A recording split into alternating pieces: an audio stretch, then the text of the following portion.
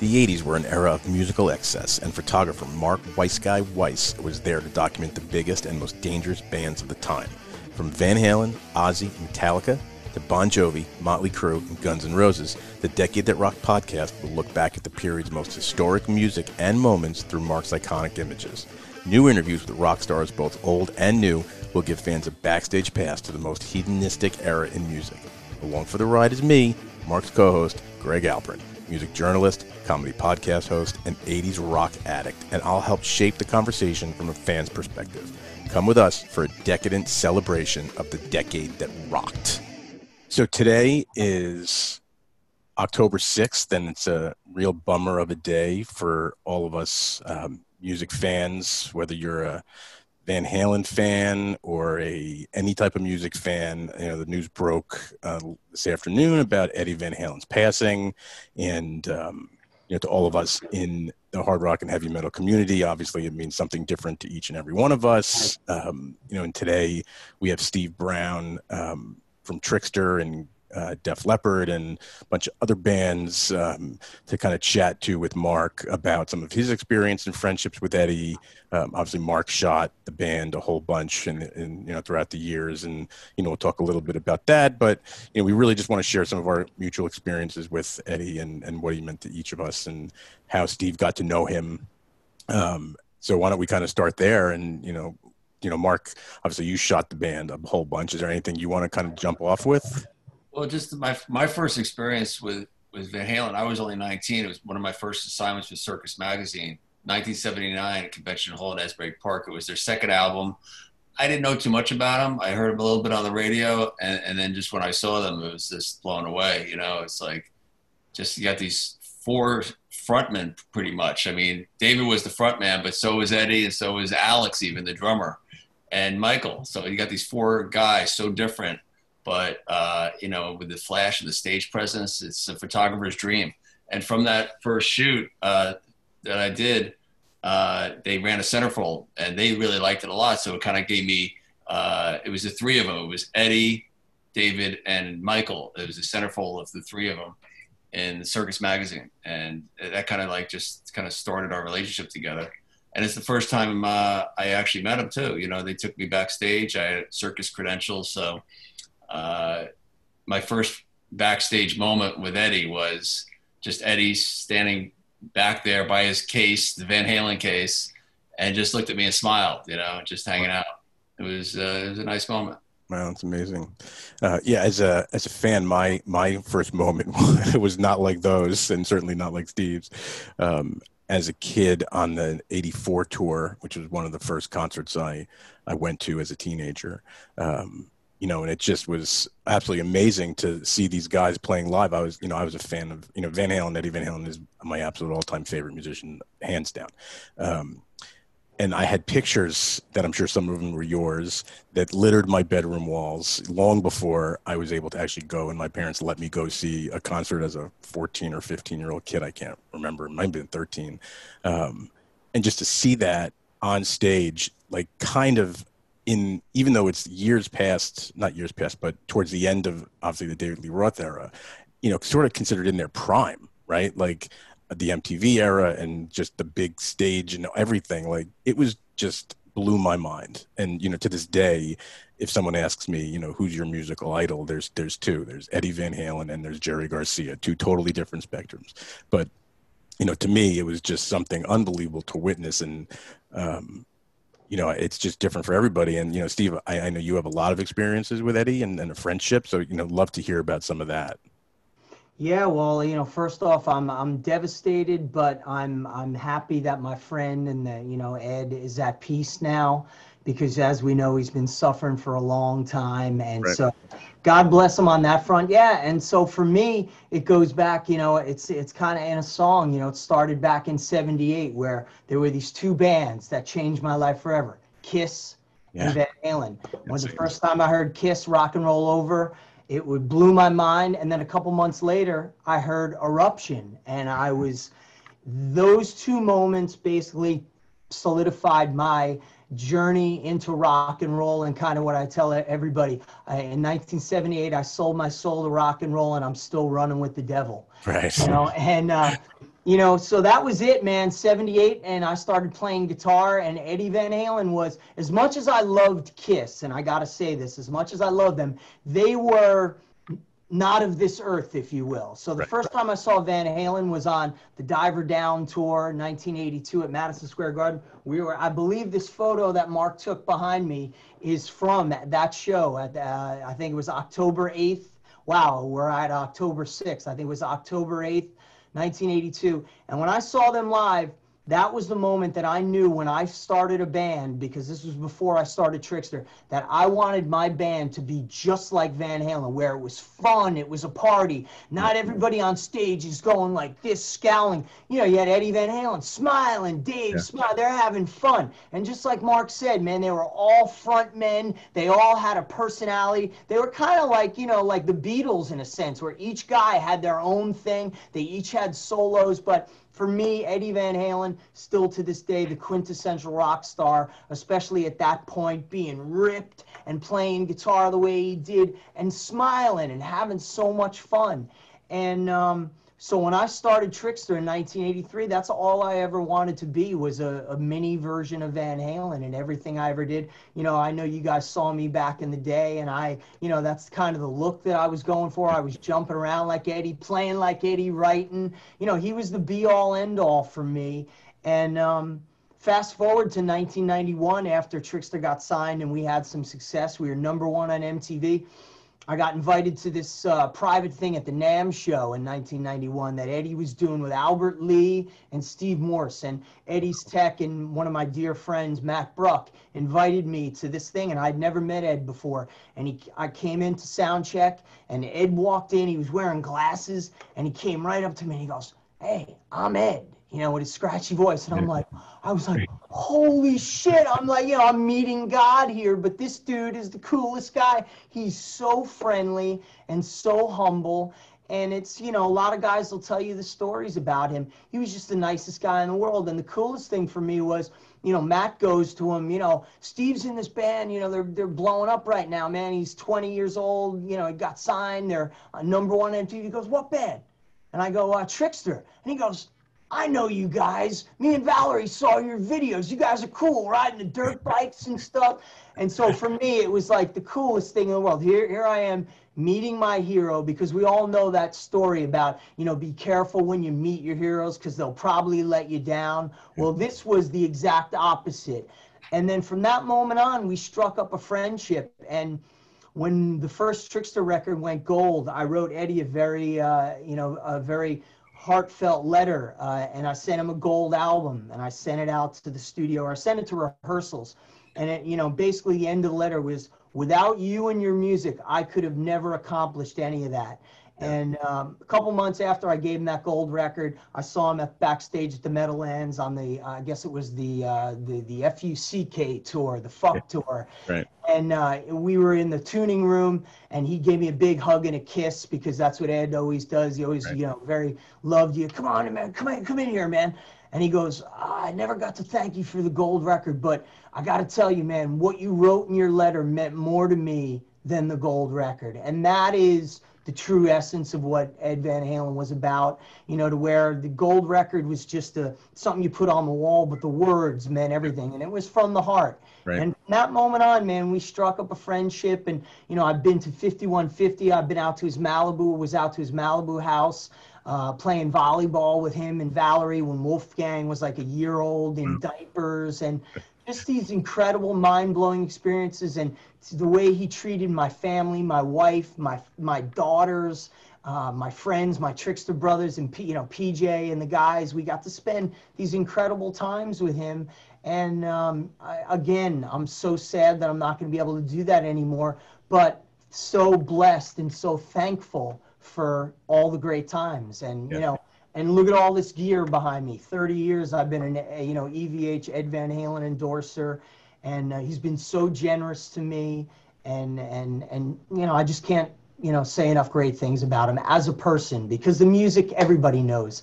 The game changer, the greatest guitar player of all time. Nobody will ever do what Eddie Van Halen done till the end of time. He changed it forever. Right.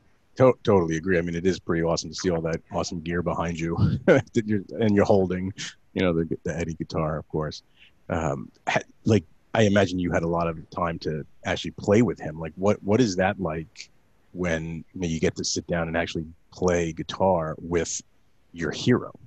Man, we were like, he always treated me like an equal. He was like, I'll never forget, like I was telling somebody before, when we were hanging out at his Malibu house and me and him sitting up on, this dock overlooking the Pacific Ocean, smoking a cigarette. I don't even smoke, and I was smoking. Right. I'm like, all right, you with Eddie Van Halen, you're smoking cigarettes today. So we're smoking, drinking, just got done playing volleyball, and we're talking about him and Alex were mixing the Van Halen live record, and I was working on the second Trixter record. So we were just going back and forth about the trials and tribulations of making records. And I'll never forget it, just sitting there like this, and me and him and Ed had like a visor on backwards, and we're talking, so Steve, tell me about your record, what's up? And we were going through the usual record company nonsense about, they want, we needed more money, and he goes, man, I hate that shit. I still got to deal with that with Warner Brothers, and it was just so unbelievable because,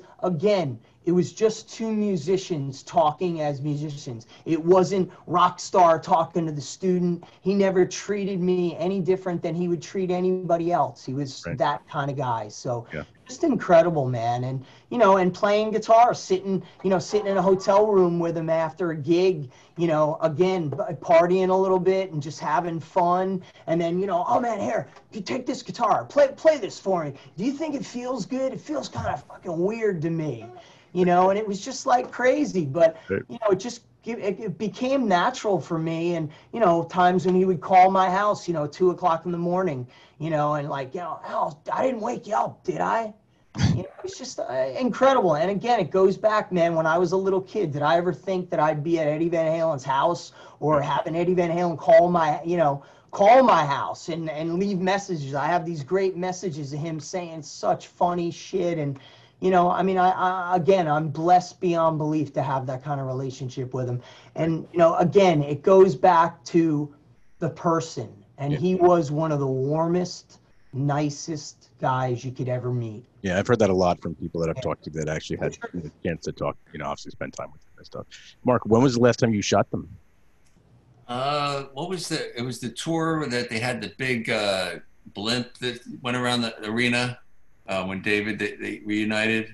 Was that 2007? Probably, yeah, I think so. It was the first reunion show. Yes, yeah. It's funny. I couldn't wait for those shows to happen. Like, I literally could not wait, and I did everything I could to get into that record release show that they did at Cafe Wa in the city. Do you remember when they put the record? Yeah, that was 2013 for A Different Kind of Truth. When they right. And obviously I couldn't get into that, even though I'd been going to that place for years and years. So I was like, you know what? There's no way I'm taking a chance of missing any of these Van Halen shows. So I bought tickets to a whole bunch of shows. The first show that came close was Philadelphia. And I'm like, I'm going to Philadelphia because that's like the third show on the tour. Like, I don't know what's going to happen. Nobody does. There's no chance I'm missing out on and seeing any of this. And I was in like the third or fourth row, and it was such an awesome thing to see after so many years. And just, whether it was genuine, non-genuine, whatever between the guys, it was just awesome to kind of take me back to the last time I saw them, which was in '84 or whatever that was. And just to see them seemingly like they were having just the best time up there doing the old crazy shit that they did together as a band in the 80s and before. It was just awesome to see, and you could kind of tell that they were really having a good time back at it. Yeah, I mean, it's a shame we're never going to see that again. Yeah. But, again, let's we got to celebrate him because, I know Ed, man, he would not want people. Look, as I tell, my sort of joke with this whole situation is Ed lived the life of 5150 men. Yep.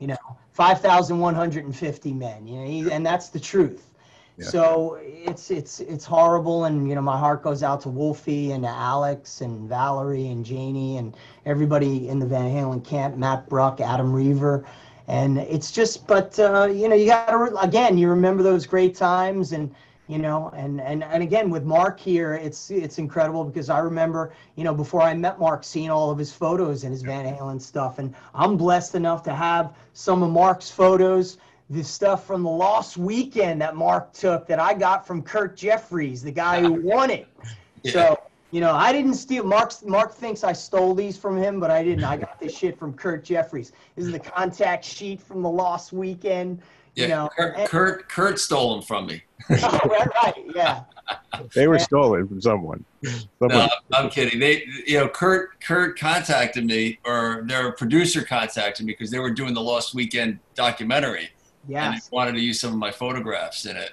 And I connected with Kurt and met up with him, and it was just such a blast to like hear firsthand what really happened, because I was there.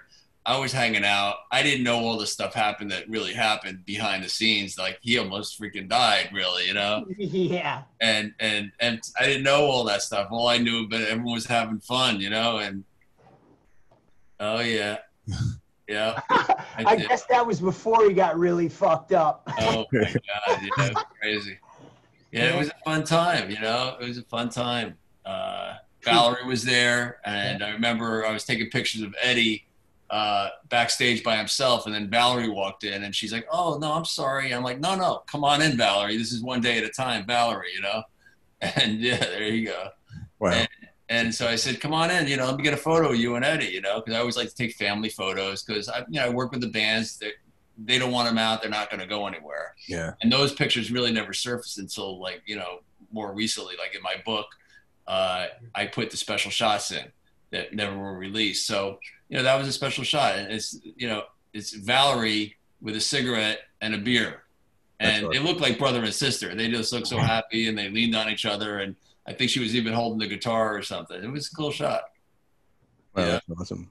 It's fucking amazing, man. Yeah. So of all that gear behind you, Eddie gave you a whole bunch of that stuff? Or is that? Yeah. I mean, everything. I think I'll go on record as saying I'm the longest running endorser of EVH gear. So I go back to the PV days when he started back in 1991, and you know, it's Music Man. This is one of my prized possessions. This is one of the original Music Mans that he gave me back in the day, and this one that he signed to me. Wow. What does it say? What does it say? It says, "Yo, Steve, you the man. Ouch, babe." And the ouch, babe thing was back then it was real big, and Steve Lukather knows about this. We were real big into Sammy Davis Jr., so it was all about ouch, babe. Yeah. You're a happening cat.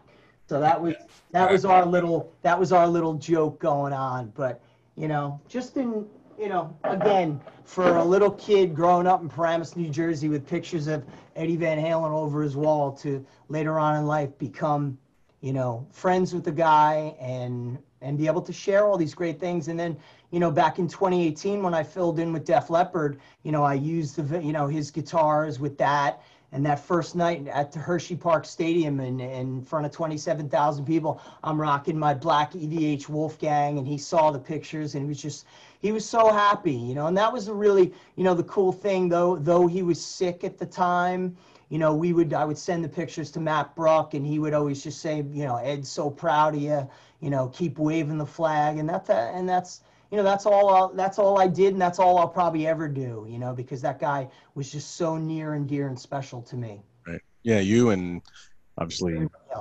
everybody else, and you know, all the rock fans, and it's you know, it's just an incredible sad day. But all I could really do is kind of smile when I reflect back on my memories as a fan. You know, I have, you know, so much Van Halen memorabilia and stuff just littered around my house that my wife can't understand why I have these old backstage passes and all these old like things that I keep around. And I'm like, you just, you know, that's Eddie Van Halen, you know, like that's how much he means to so many people.